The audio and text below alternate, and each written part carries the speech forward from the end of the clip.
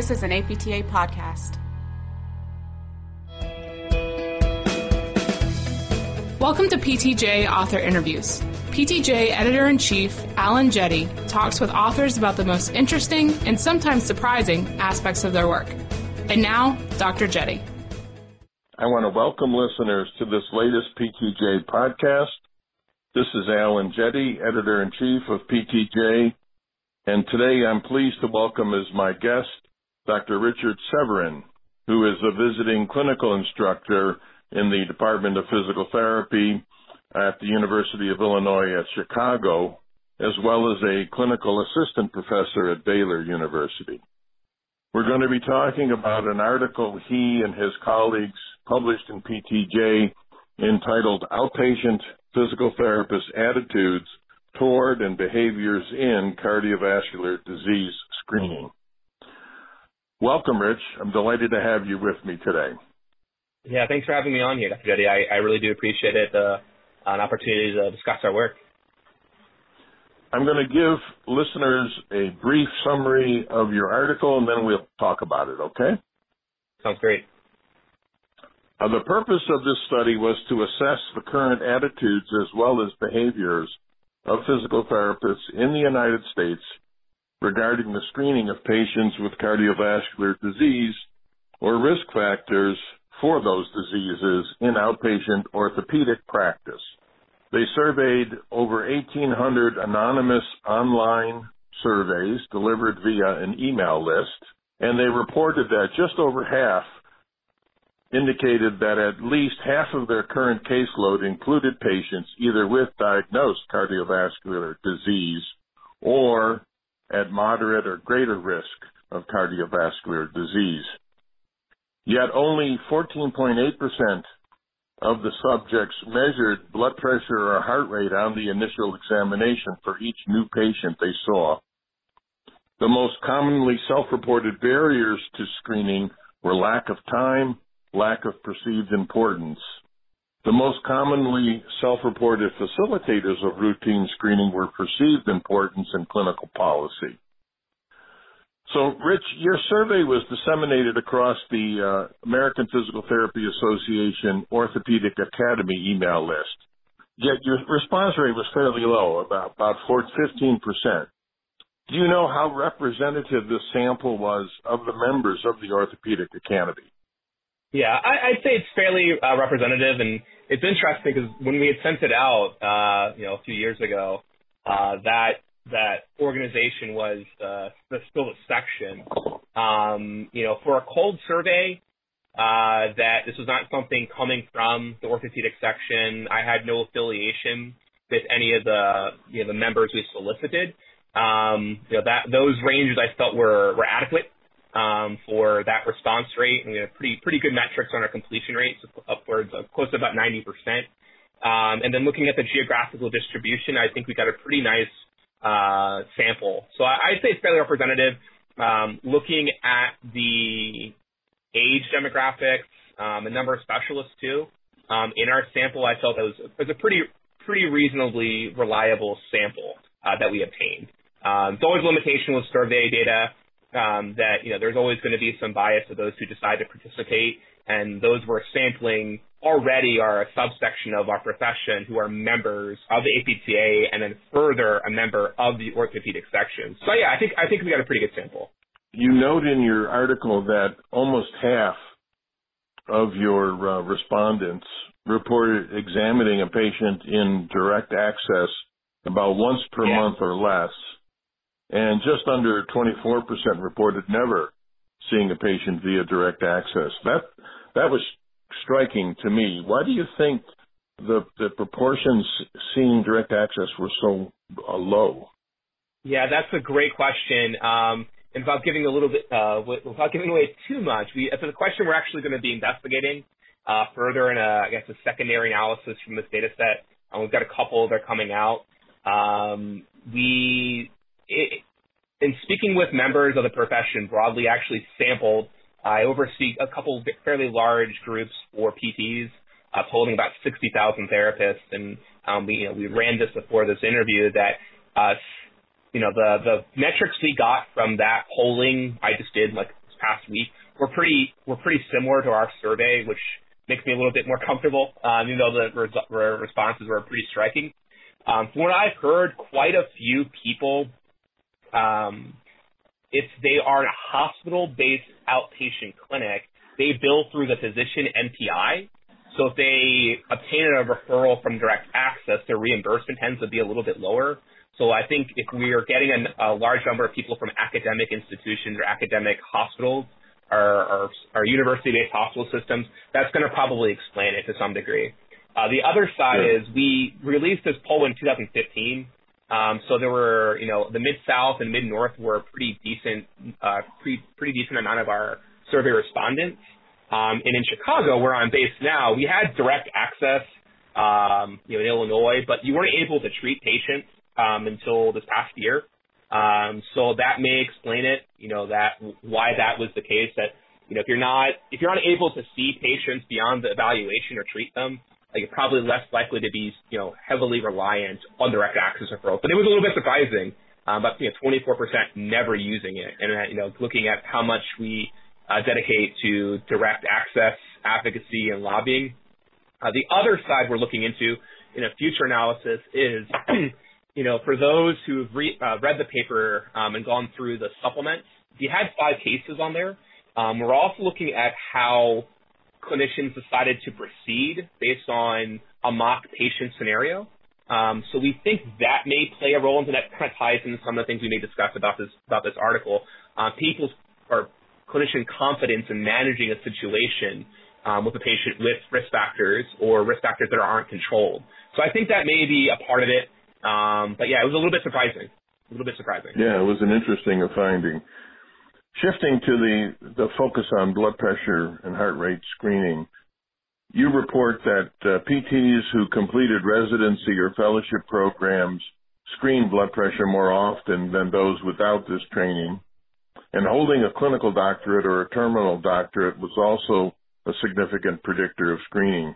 But in contrast, possession of a board-certified clinical specialization was not associated with a significant difference in the likelihood of screening. Did you anticipate that finding? I did not. You never really know how these things are going to break down. I had a feeling that residency and fellowship training, having gone through 2 myself and having taught within a fellowship program here at UIC, the orthopedic manual therapy, and helping out with our residency program here that we have at UIC.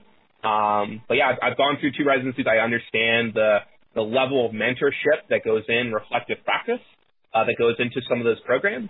So I had a feeling they would probably lean towards the side of, I don't want to use the word the higher standard of practice, but I do think, I'm for people who know me, I'm probably a little bit biased here that I do think vitals, of course, are vital, and screening these things is important.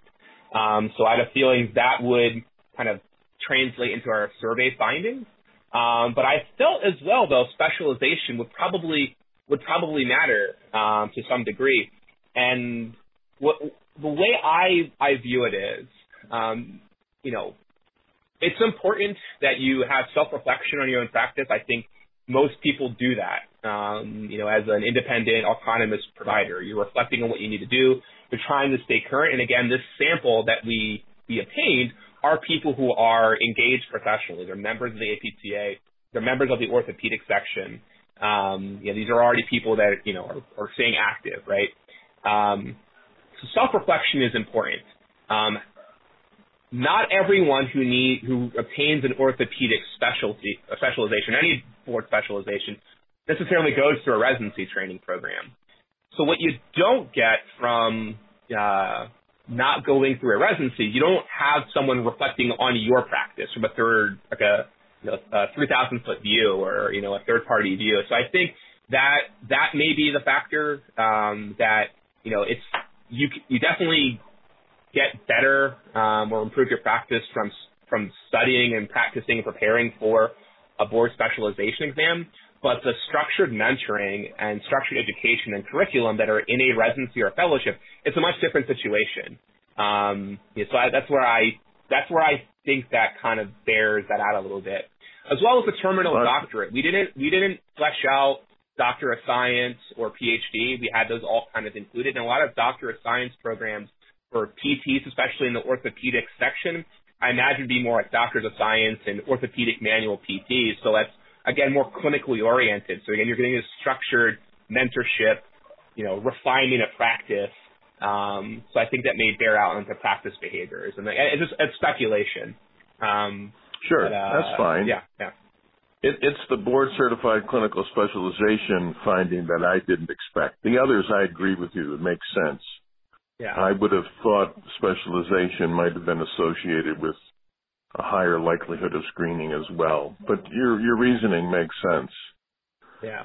So let's move on and talk a little bit about your multivariate results. You showed that clinicians who were practicing more than 20 years were more likely to perform blood pressure screening in their practice, yet those with either a master's or a bachelor's degree were less likely to screen.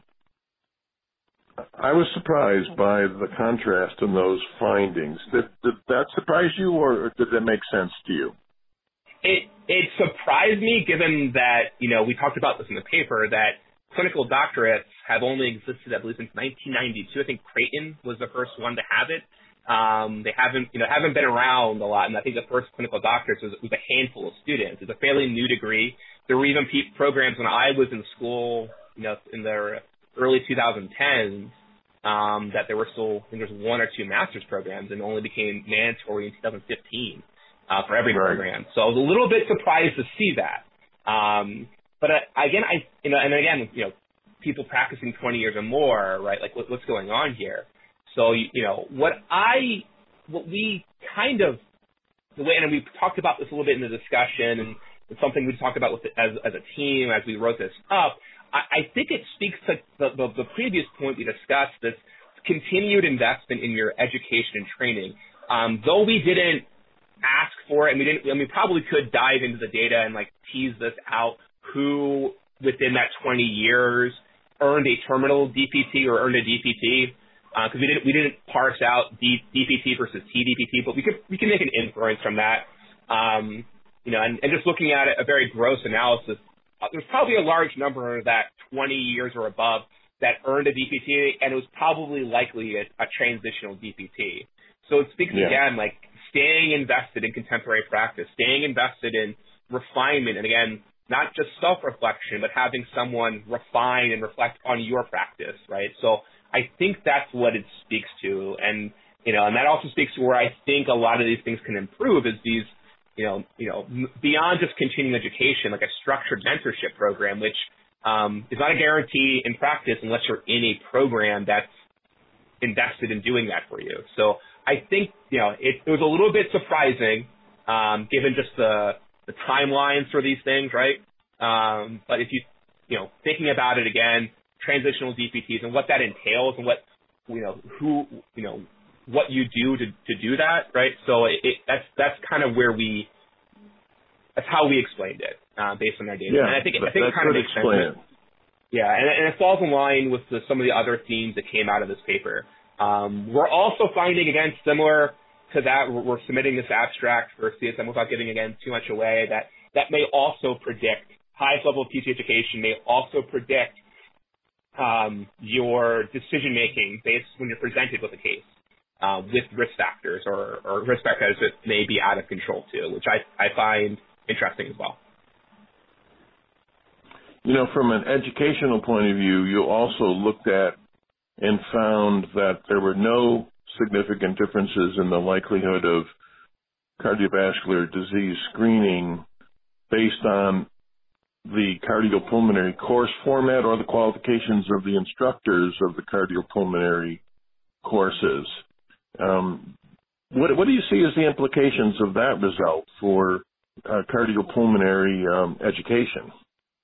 Yeah, that to me was arguably one of the more surprising non-factors in a certain sense. Pam Bartlow had put out a great paper in Cardiopulmonary PT Journal, I believe, 2 years ago that looked at the distribution of types of instructors, and that kind of led to why we wanted to put this in this analysis. But yeah, I really don't have a solid answer beyond, maybe this is something that we need to explore a little bit further as to, do the qualifications matter or not? I think they do. I do think it's important as someone, again, who's probably biased because I teach cardiopulmonary at 2 programs. I am a CCS-trained clinician, so a residency-trained clinician. I do think it matters. But again, maybe it ties into, it's not so much just your entry-level education. Maybe it's more what you do outside of that once you start practicing. Like, do you seek, again, further refinement beyond just what you learn in PT school? So, that was probably the most surprising to me, that didn't seem to matter as much. Which is interesting. The point you just made is what struck me. Residency and fellowship training may be more important than the kind of didactic training one gets in their entry-level program. At least that's what came to my mind. Yeah. Sorry. No, go ahead. Yeah, and I do want to make the caveat too that this is an isolated area of practice. I do think I'm not sure if there's data out there, but it suggests that where you go to school or who the quality of your instructor influences practice. But it does seem to, again, it raises some questions. Whether or not is it the entry level side or is what you do afterwards? So it's interesting. It's an interesting question. I think definitely requires further inquiry. Now, your survey results clearly show that therapists understand the importance of screening. Yet you think more efforts to improve understanding might result in more screening, as you discuss in the discussion portion of your article. Do you really think that's going to have an impact given what you've been finding? Well, what we found is individuals who did not screen, and those who did screen, right, this is pretty similar, that those who screened routinely on every new patient found their number one self-reported reason was that they found it to be important for their patient population, which on the opposite side, those who did not, screen routinely, they perceived their number one reported reason was that it was not important. So I think that translates into a couple things. One, and then looking at the self-reported, data on risk profiles. Right? I mean, it's pretty remarkable. We're looking at most survey respondents reported the overwhelming majority of times they're encountering a patient as a new eval or their current caseload includes patients with at least moderate to greater risk factors. That they're aware that patients have these factors, but they're not aware that how important it probably is to screen these things. And if they do perceive it to be important, it translates into more routine screening. So I think it's connecting that link that, hey, you're seeing these patients that you probably need to screen for these things. The other side is lack of a clinic policy was the other factor. And I think so it's whenever you're trying to change practice, it's got to be both. You have to make people understand why that policy is important. If you just implement a policy and people don't understand the importance, they're probably not going to do it, or they're not going to do it earnestly. We do see this. We do see differences in settings where this happens. So home health, I believe you're required to enter blood pressure and heart rate data to receive reimbursement. There may be some pitfalls with that, and whether that data being entered is reliable or accurate. But in in a secondary analysis we presented at CSM, I think in 2017, we found that the screening rates between home health and outpatient PT were night and day. It's about 100% for the sample we had for home health clinicians. So I think policy matters, but I also think we need to take a step further and make people realize why it's important, which has kind of led to the impetus for the Vitals or Vitals campaign, which is something we started back in 2015, which is now a section-sponsored campaign. We put out resources on how to effectively and accurately take blood pressure. We're putting out additional resources on interpretation and how to proceed. Though it was not something that I think it was maybe like the third or fourth self-reported factor of confidence in being able to manage the situation. Just in my interactions with clinicians around the country, around the world, I do think quite a few clinicians, sizable percentage, avoid taking it, blood pressure and heart rate, because they don't know what to do when a patient has a blood pressure that's in a critical value. Like, what do I do here? So I think it's that Schrodinger's kind of box analogy or Schrodinger's cat analogy, box, right? Where if you avoid the situation or avoid opening a box, you don't have to make a decision. So I think that's part of it. But I think the first steps, raising awareness that this is an issue. You're going to see these patients. You can't assess or screen blood pressure or heart rate, visual observation. You can't do it from medication review. You can't do it from a subjective report. You have to take this data.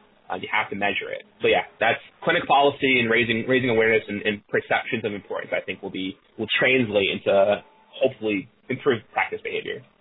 Well, I think your article really calls attention to what I see as a real problem out there in practice. So I appreciate you publishing it, doing the work, and for taking the time today to talk about it with me and to share with our listeners. So thank you very much. Yeah, thank you so much. And again, we've got a few more papers in the pipeline for this. This is the first of hopefully many. And, the next step really is to provide resources for clinicians. We're working on a few things as well, hopefully, and they'll be out in the next few months. So we're excited. I think I agree with you. It's an issue that I think we can take ownership of. And I'd even like to see us go further as incorporating blood pressure management into something that we do in our practice. Like, we're seeing these patients, our data supports it in everyday practice. Maybe that's something we can look into for reimbursement of managing blood pressure with exercise. So it's, again, we're already seeing these patients. Maybe it's an opportunity to help improve hypertension control in this country through movement.